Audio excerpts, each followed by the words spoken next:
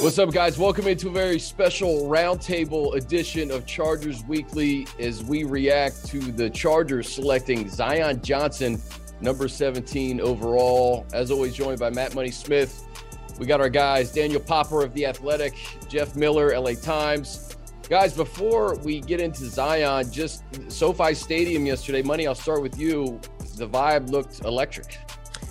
It was incredible. I mean, people will say that I'm biased and I'm trying to be hyperbolic, but I did not expect that. I expected it to be, cool. Snoop's going to play, so there'll probably be a handful of people and by handful, I mean, a few thousand people that come out. I don't know what the number is. If I had to eyeball it, I would guess north of 10, maybe between 10 and 15,000 people, I think, were out. It was 5 sections wide from the field all the way to the top section. So a ton of jerseys. We were, Petros and I did the show there from right outside where the stage was, and we just had a ton of fans. I mean, God knows how many Justin Herbert jerseys were in the stands. They were everywhere. People were excited. It was really cool. Kudos to the Chargers for putting on what I thought was just an exceptional event. I heard Jeff tried to get on stage for Gin and Juice and was denied. You couldn't get on, Jeff. Is that right? You dragged him out of there. For people who don't realize this, I'm in a walking boot right now. That would have actually probably been pretty funny if I had gotten up on stage hobbling around up there. I'm sure it would have taken the whole party to another level. I was stoked to see Popper out with DJ Esmeralda. He was in that leather vest, shirtless, dancing around. That was nice effort there, Popper. I thought that was him, yeah. Yeah, no, I've been working on my dance moves. So it's paying off. It's paying off. I appreciate that. I was practicing in front of the mirror for a full month, so I'm really happy that the practice came across to all you guys. Way to show up in the game. You're a gamer. You're a total gamer. Rising to the occasion. Rising to the occasion. Popper, that's in my scouting report. That's right. Yeah, I had a great time. I was out there for Snoop. My question to Jeff is, what artist would have had to perform for you to get out of the photo room and go out there and listen to the music? Like, who would have had to have been for you to get out there? Most of them have passed away by now. So Mel Torme.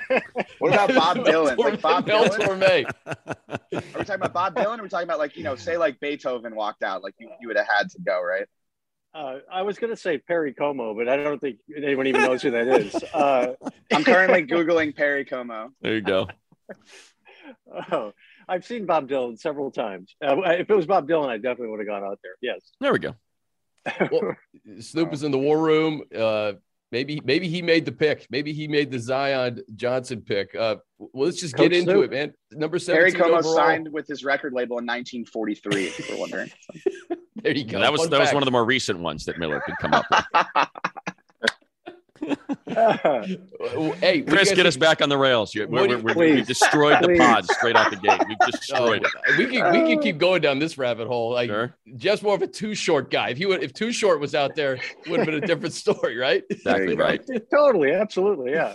All right, Zion Johnson, guys. It's a name that I think we talked about a little bit, but it addresses a need. There were some other guys that we've talked about extensively on this podcast that were there, guys like Trevor Penning and McDuffie, but Zion, plug and play probably for the next decade, Popper. Yeah, and we were talking about this before we started recording. He's a guy who's going to slide in right away. And Tom Telesco said yesterday, 902,000 snaps. He's a durable player, strong. They feel like he's proficient as a pass protector, great in the run game, comes from a pro-style scheme at Boston College. They feel like the transition is going to be really easy. His head coach was an NFL coach for close to a decade. His offensive coordinator was an NFL coach for close to a decade. His offensive line coach at BC is now the offensive line coach in Miami.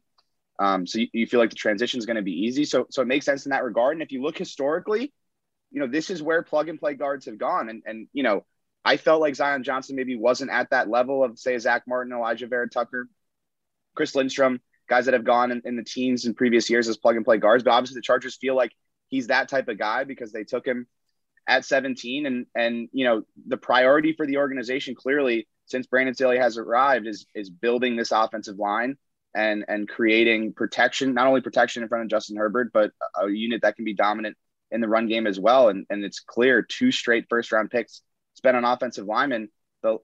Before Brandon Staley arrived, the last time the Chargers had spent a first-round pick on offensive lineman was DJ Fluker in 2013. So it's a clear shift in philosophy, and I can't knock that strategy, because you have to develop your offensive line. The only way to do that is to invest in it with high picks. And it's exactly what the Saints have always done. And that's no coincidence either, that Joe Lombardi comes over here and Brandon Staley, a guy who's always admired what Sean Payton did in New Orleans before, he retired. They invest in their offensive line, whether it's Ryan Ramczyk, whether it's, Cesar Ruiz, Andres Pete, all first-round picks. Teron Armstead was a third-round pick. So this is how he wants to build the team.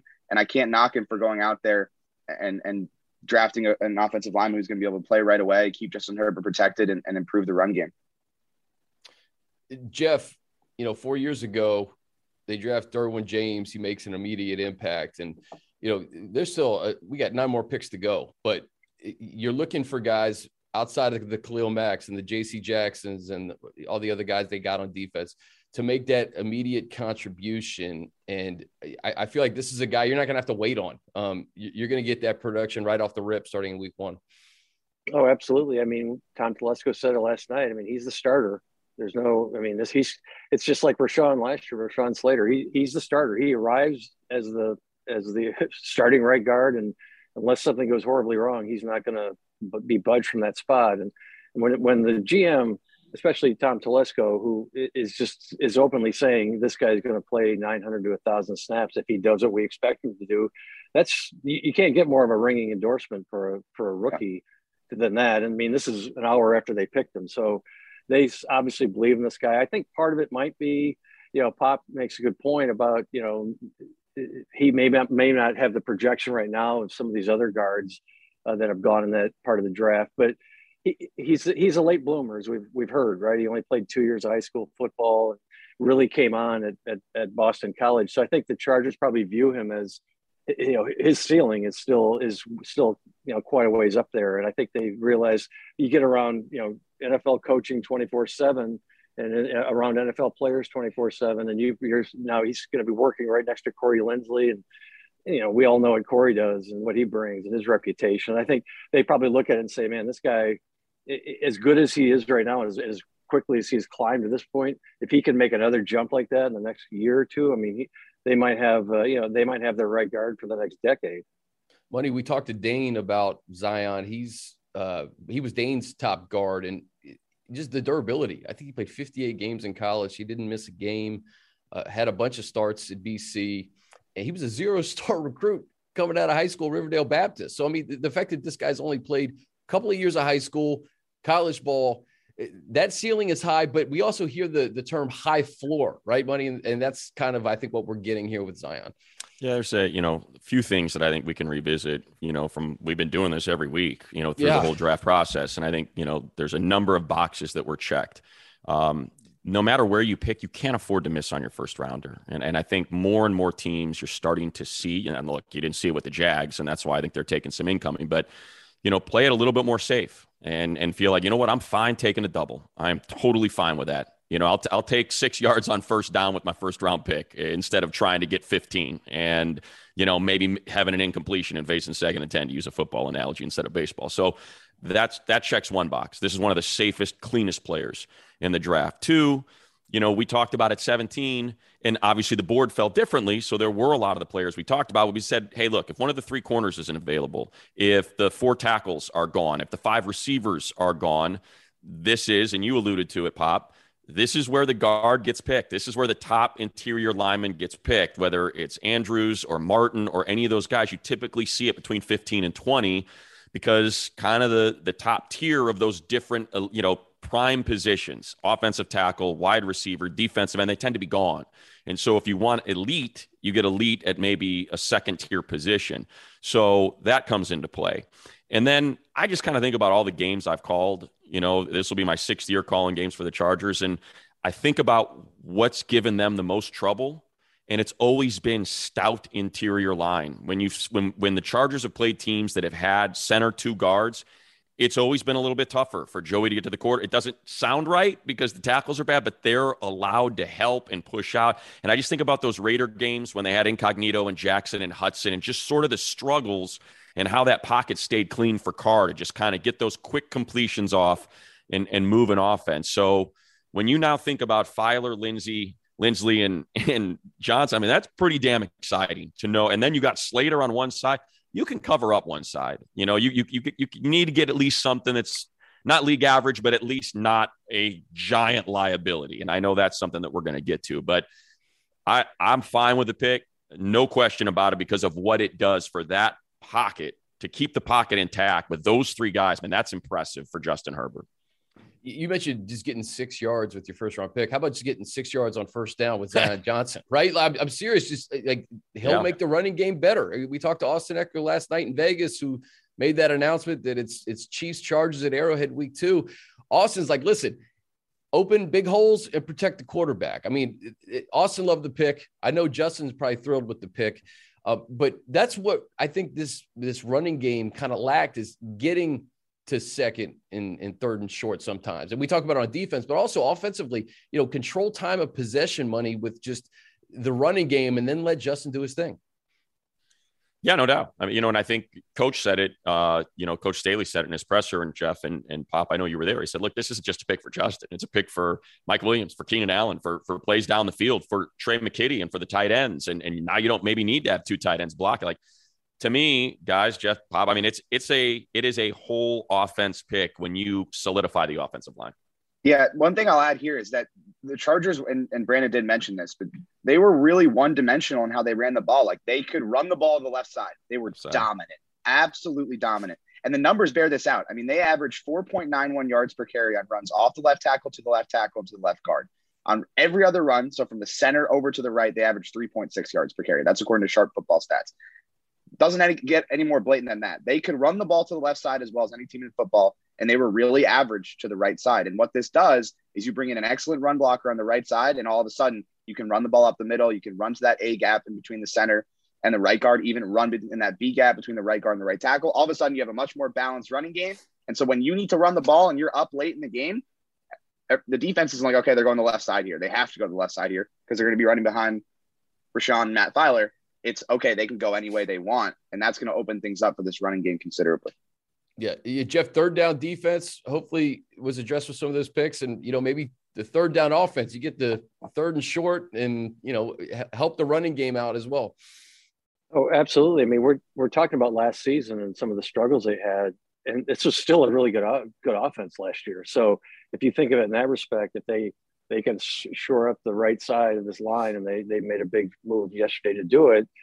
What does that mean for Justin Herbert and all his weapons? I mean, it's if you're a fan of this team, you know, Tom Telesco said it last night, it's not the sexiest pick to take a guard, but go on social media and try to find Charger fans complaining about this pick. Everybody seems to be on board. I mean, the consensus is this is a great pick, and all the NFL insider types are applauding it and saying this is a great pick. So I think I guess if you're going to be concerned about anything, it's just the fact that everybody seems to be this seems to be a great pick by almost every measure, and somehow a lot of these sometimes these things that seem so great don't work out. But other than the fact that other than that and just fearing the worst, I don't know. This seems like a great pick, and I get why everybody is excited about it. I'm concerned about right tackle. To Pop, I would add to your point, you know, just think about one of the more enduring images that we have from last season. And in a game win and you're in, and you go to a place where you hung 44 and won by, doubled, 20 points in Cincinnati in the first round of the playoffs. What's one of the pivotal plays of that game? Austin Ekeler, 4th and 1. What do? They try to run behind the left side, and the Raiders were just waiting for it, collapse that side. Well, when you have a two-way go, then, now they can. And if you go back and look at that play, I mean, they are just stacked so heavy on that left side because they knew it was coming there. Well, now, if you feel a lot better about running that way, they can't do that. The defense has to be more balanced. Yeah, exactly. That's a great point. Guys, take 17 out of it. Money, we've talked about these prospects ad nauseum for the last 2 months. What did you make of the first round and everything that happened? Well, just as we did, I do the post for NFL, the YouTube channel and .com. And so I think the theme of our round one wrap show was chaos. And it was just the thing that was so strange. And I'm trying to figure out what's going on with the NFL and wide receivers. Like how does Tennessee decide with where they're at right now and how that roster is constructed? The number one seed in the AFC championship 2 years ago. And the going rate for wide receivers is what it is. I'm sorry, but AJ Brown, does he have some issues? Sure. But I mean, what the market is. I don't I can't figure out how that move makes sense for them. It just doesn't. I can't do the calculus for that. The same thing. And then in the meantime, Debo's not happy. He stays in San Francisco. That's the hard part to reconcile. And I think you saw both sides of it, right? Jeff and Pop, you saw teams trading way up to get wide receivers because they don't want to pay guys $28 million a year like the Raiders did Davante Adams. And then you see teams trading their wide receivers because they don't want to pay him either. And it's a very weird moment in time in what is a pass heavy league where you feel like you need to have a dominant receiver to make any hay, to go with your good quarterback. And, I think to me, that was sort of the centerpiece of what happened in the first round, was the way wide receivers were traded before the draft, during the draft, and then where they were drafted. Yeah. I mean, just look at what the Lions gave up to go get a player who might not be ready till October. I mean, obviously, it's funny. So you know what? It's funny you mentioned that, Pop, because for me, like it was my pick of the night. I thought it was a brilliant move because I see so many people giving them incoming. They're like, look at all they gave up. I'm like, okay, let's go through it. They gave up 32 to go to 12. So they net 20 first-round spots. Incredible. What do they give up? A pick swap. So they move from 34 to 46, negative 14, and then they give up number 66.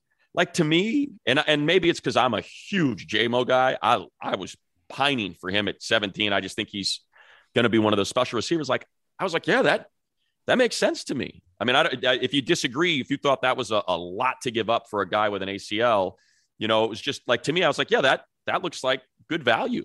Yeah, no, I was more saying like in the sense that of what you're talking about, like how the value of wide receivers are changing. Like, when would you ever have seen that previously? Like a team for a wide giving receiver, up a premium pick, a top 70 pick to go get a wide receiver that's coming off a torn ACL. Like, I know he's immensely talented, and he would have been a great pick for the Chargers at 17. I think he's going to be awesome. But I think it points to what you're getting at here, which is that the wide receiver market is a complete mess. How happy are the Chargers they got that deal done with Mike Williams before the Christian Kirk deal came through? Because the Christian Kirk deal came through, and it has been a complete mess since then. Complete mess. Money, I'm with you. I loved the Lions going for it, getting Jameson Williams, because they're still a couple of years away, man. But you pair St. Brown, you pair St. Brown and Jameson Williams. I was actually shocked. And Hockenson, don't forget. Like that. That's a beautiful three. And your backfield, right? You got Swift in the backfield. So, I mean, for me, the Commanders leaving 11 when they could have had Jameson Williams or Olave. I know they picked up an extra third, but then they go right before the Chargers, and then they get the 6th wide receiver in this draft in Jahan Dotson. I thought that was, listen, I think it was a disaster is what that was. Yeah, that was a disaster to be able to get Jordan Davis or Kyle Hamilton or Jameson Williams or Chris Olave. And you come out with Dotson. And look, I know people that love him, but you come out with that and like whatever it was, a third rounder, I think 87th pick or something like that. I can't figure that out. I didn't understand that. Jeff, what was your gripe last night? My gripe, I think I have to go with the Patriots pick, right? Everybody was kind of like, you talk about that was literally a strange pick, right? And everybody kind of is like, what in the world? And we saw the Rams brain trust their reaction live. So that was just a classic, head scratcher. And there weren't a ton of those, I didn't think, last night where you're really like, what in the world? I mean, there were some of the trades like you guys were talking about, but that was the one deal, I think, the one pick where everybody was like, what in God's name was going on? So, but who knows, it's Bill Belichick. He's done pretty darn well, for the most part, drafting O-linemen. He is someone who has been able to identify. I remember when they said that about drafting Logan Mankins in the first round because he was an interior lineman out of Fresno State. And then next thing you know, the guy is just ruining the AFC East for a decade. Yeah. If Cole Strange is an old pro next year, then everybody's eating a little bit of crow, right? And he's a good prospect. You look at his measurables and, the guys he compares to Joe Thuney, Ali Marpet, all these guys that are elite guards in the league. What I'll say here is, as far as my takeaway from the first round, the good organizations killed it last night. Like the organizations that are always getting great value came out of this first round with great value. Like the Eagles are one team are always getting great value. They made a ton of trades. They come out of the first round with Jordan Davis and AJ Brown. Talk about the Ravens, right? A team that's always got it. Just the thing with the Ravens, it drives me crazy. like they don't move around. It just falls at Kyle Hamilton. Kyle Hamilton should not have been there. That's what killed me. Like, if you're the Commanders, why would you not take Kyle Hamilton right there? Because you wanted an extra third rounder. Or Jameson Williams or Chris Olave. Yeah, no, the Kyle Hamilton going to the Ravens, that's classic Baltimore. And then Linderbaum just falling right. But again, that is, as you guys all know, I mean, centers have always been weird, in the first round. Yeah, but that guy's like a slam dunk. Like, he's going to be a great center in this league. And so, they come out with Kyle Hamilton, who a lot of people had ranked as like a top 5 player in the draft. Yeah. And it's like, this is the overthinking that everyone does, right? Oh, he ran a 4.7. He can't be a good player. Well, go watch him play. Like, the guy's he's a step ahead of everybody. Yeah. He doesn't need to run 4.4 because he's 3 steps ahead on every single play. And it's like, I was, slacking with my editor when it was going down. It was like, obviously Kyle Hamilton's going to end up to the Ravens at 14. Like, obviously, because good organizations always find that value. And the other thing is, like, are the Jets going to be good? That was impressive. Like that. They were good last night. and I was, sitting with a bunch. I was three picks. You think? Go ahead, Jeff.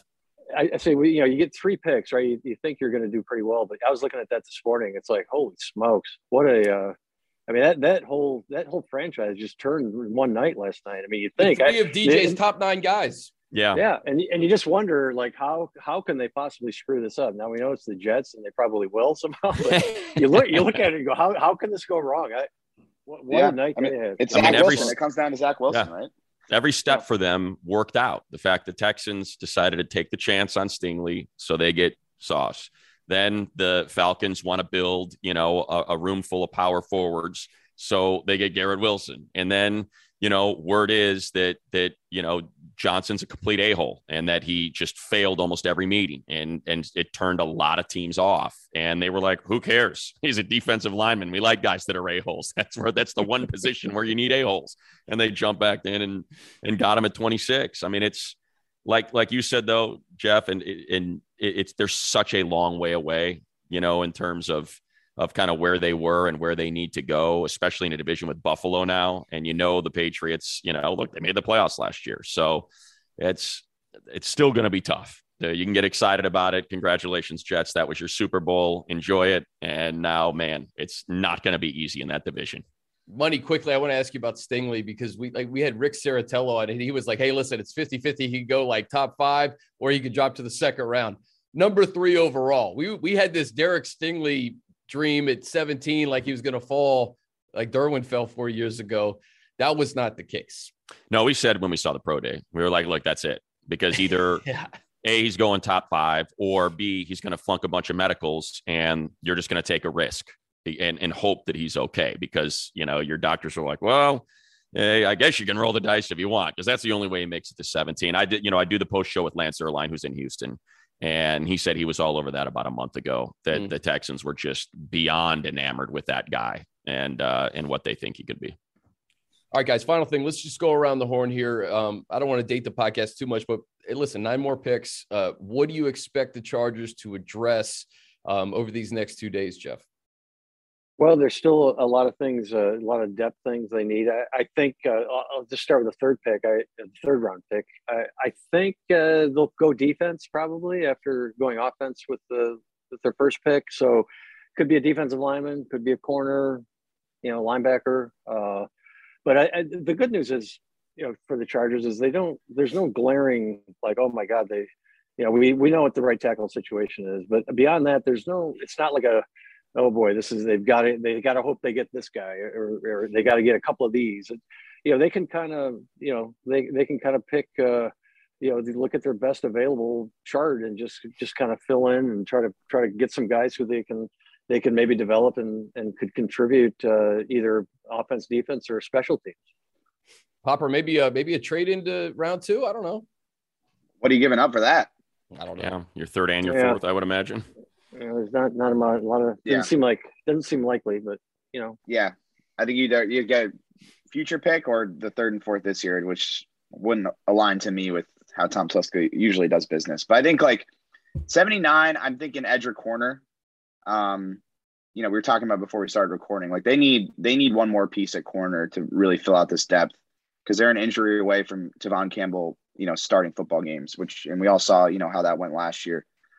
Edge, they're lacking depth, and I think something that's been overlooked is like you got a 31-year-old Khalil Mack and you've got Joey Bosa, who, you know, has his concussion history and obviously has an injury history as well, has missed games. And it's like, what do you have if one of those guys goes down? It's Chris Rumph, and that's pretty much it. I know they signed Jamal Davis in the CFL, so it feels like they got to find another edge rusher. So, and it feels like they need to invest in the defense at 79. I wouldn't rule out a tackle, but I think it's going to be defense there. And then, you know, speed at wide receiver, running back, depth linebacker,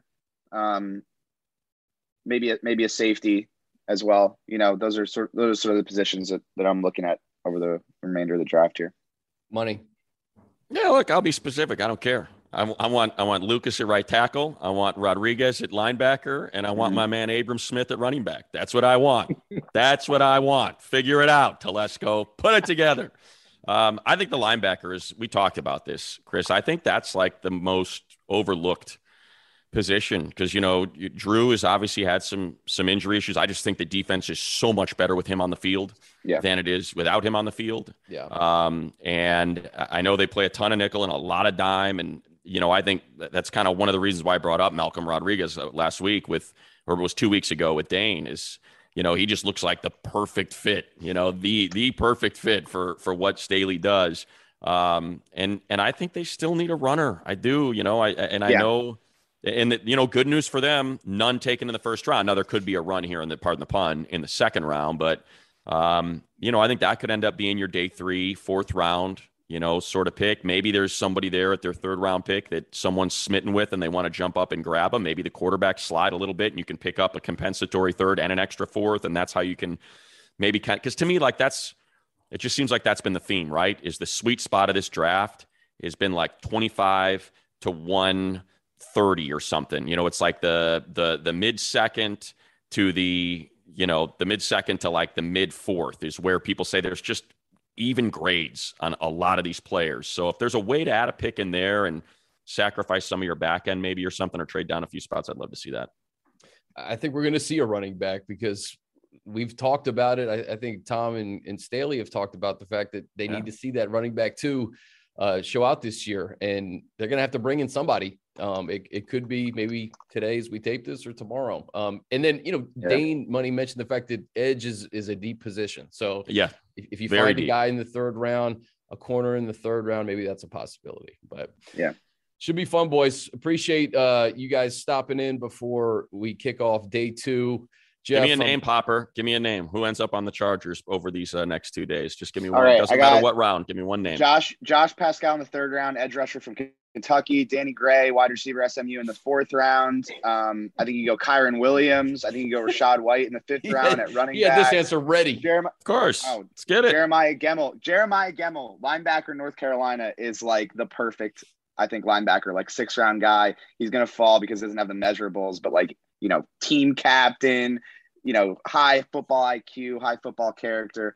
The one thing I'll say about the linebacker situation, I know we're going a little bit long, but I feel like they're going to play more 5-man fronts and nickel packages this year because that's something Staley did a ton of with the Rams, and I went and checked the numbers. 70% of his nickel packages, he had 5-man fronts with only one linebacker on the field. Last year with the Chargers, because they had so much depth at linebacker, only 40% of their nickel packages had 5-man fronts. So he was working with what he had. You add a little bit to the defensive line, play more 5-man fronts. Linebacker doesn't become as much of a need, but I still think they'll take one at some point. And see, it's funny, but that's why I like Rodriguez. Like we were talking about this 2 weeks ago. Just his diagnosis, how quick he identifies runner pass and how quickly he identifies fits. It was the best I'd seen. And the only reason he's fallen is because he's small. He's a small guy, but he's just a tough little effort, man. He's a wrestling champ and just a fire hydrant of a dude. Yeah. And that's what you get when you get into the 3rd and 4th and 5th round. You get, okay, so what's wrong? Why wasn't this guy that's incredibly productive a 1st round pick? And you got to figure out, okay, what are the things that we can afford to take a swing on and hope we can correct with coaching or aren't as big of a deal as people are making them out to be. Jerome what about Ford. You, Jeff? That's my dude, Jeff? Jerome Ford. Jerome Ford. Give me the name, Jeff. The guy I keep hearing, it seems like everybody talks about, this guy's naturally perfect, is the Notre Dame running back. Kyron Williams, Kyron Williams, right? I mean, that's the one. So that to me, I read something like a week ago, somebody saying that this guy is the perfect Chargers, exactly what they would he has all the skills, exactly what Joe Lombardi would want to have. So Maurice Jones-Drew loves him. And he kind of reminds me of Maurice a little bit. The way he's built and the way he moves. Does the punt god go in the third round today? No. I don't know. I think he goes in the fourth, though. I think he goes in the fourth.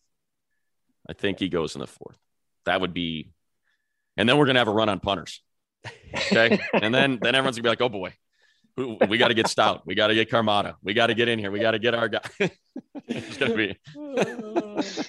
I'm so happy we got that. Yeah, every time, Avery. I'm fine not talking about it. You're the one that brings it up. I just, well, you know what? It's my trigger. I get excited about punters. It's your trigger, A, and B, it's a valid question because we keep hearing about Ariza and how this guy may be drafted in the third round, and the third round's today. So, shoot, man, you never know. Do you have any requests for the press room, music wise? Before I want to hear some Popper mixes. Popper EDM. Hey, Money, have you heard Popper's music? Popper makes music? EDM. Yeah, oh, absolutely. Oh, yeah. He's like a Tiesto over here. Yeah, he's a Tiesto. It's a little chiller, a little more underground than Tiesto. Oh, yeah? Yeah. Like what? Are you like dubstep? What are you doing over there? No, it's like technically it's melodic house. So I don't know if you know who Lane. I don't know if you know who Lane 8 is, but that's sort of the vibe. You know, I used to be in the EDM world. DP. Yeah? Yes, the first artist I ever picked up when I got a job in the record business was Goldie. I had to pick up Goldie from the airport and take him to the Palace for a Halloween show.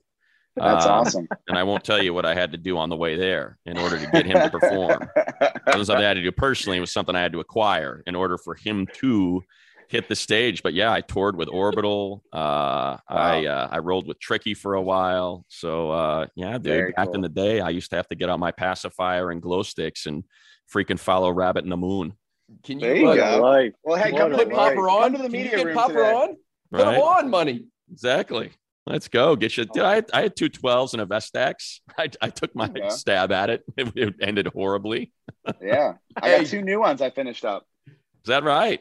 Yeah, I got send it over. Yeah. All right, I'll send it over. All right, sounds good. Maybe it'll be our Chargers Weekly theme music this year. That's a good call. Draft Fest, great call. Draft Fest 2023 with Daniel Popper. I'll be there. I practice. My buddy's got Pioneer CDJs, so I get on there about once a week. Get a little 3-hour mix in. Oh yeah, I'm all in. That's the dream right there. Now that's the best part of the pod. I had no freaking idea that when Popper gets home and he logs off all of his computers, he throws on a Speedo, a cape, some like swimming goggles, and just. These are the glasses that were to Coachella. There it is, man. Look at that. Oh my God.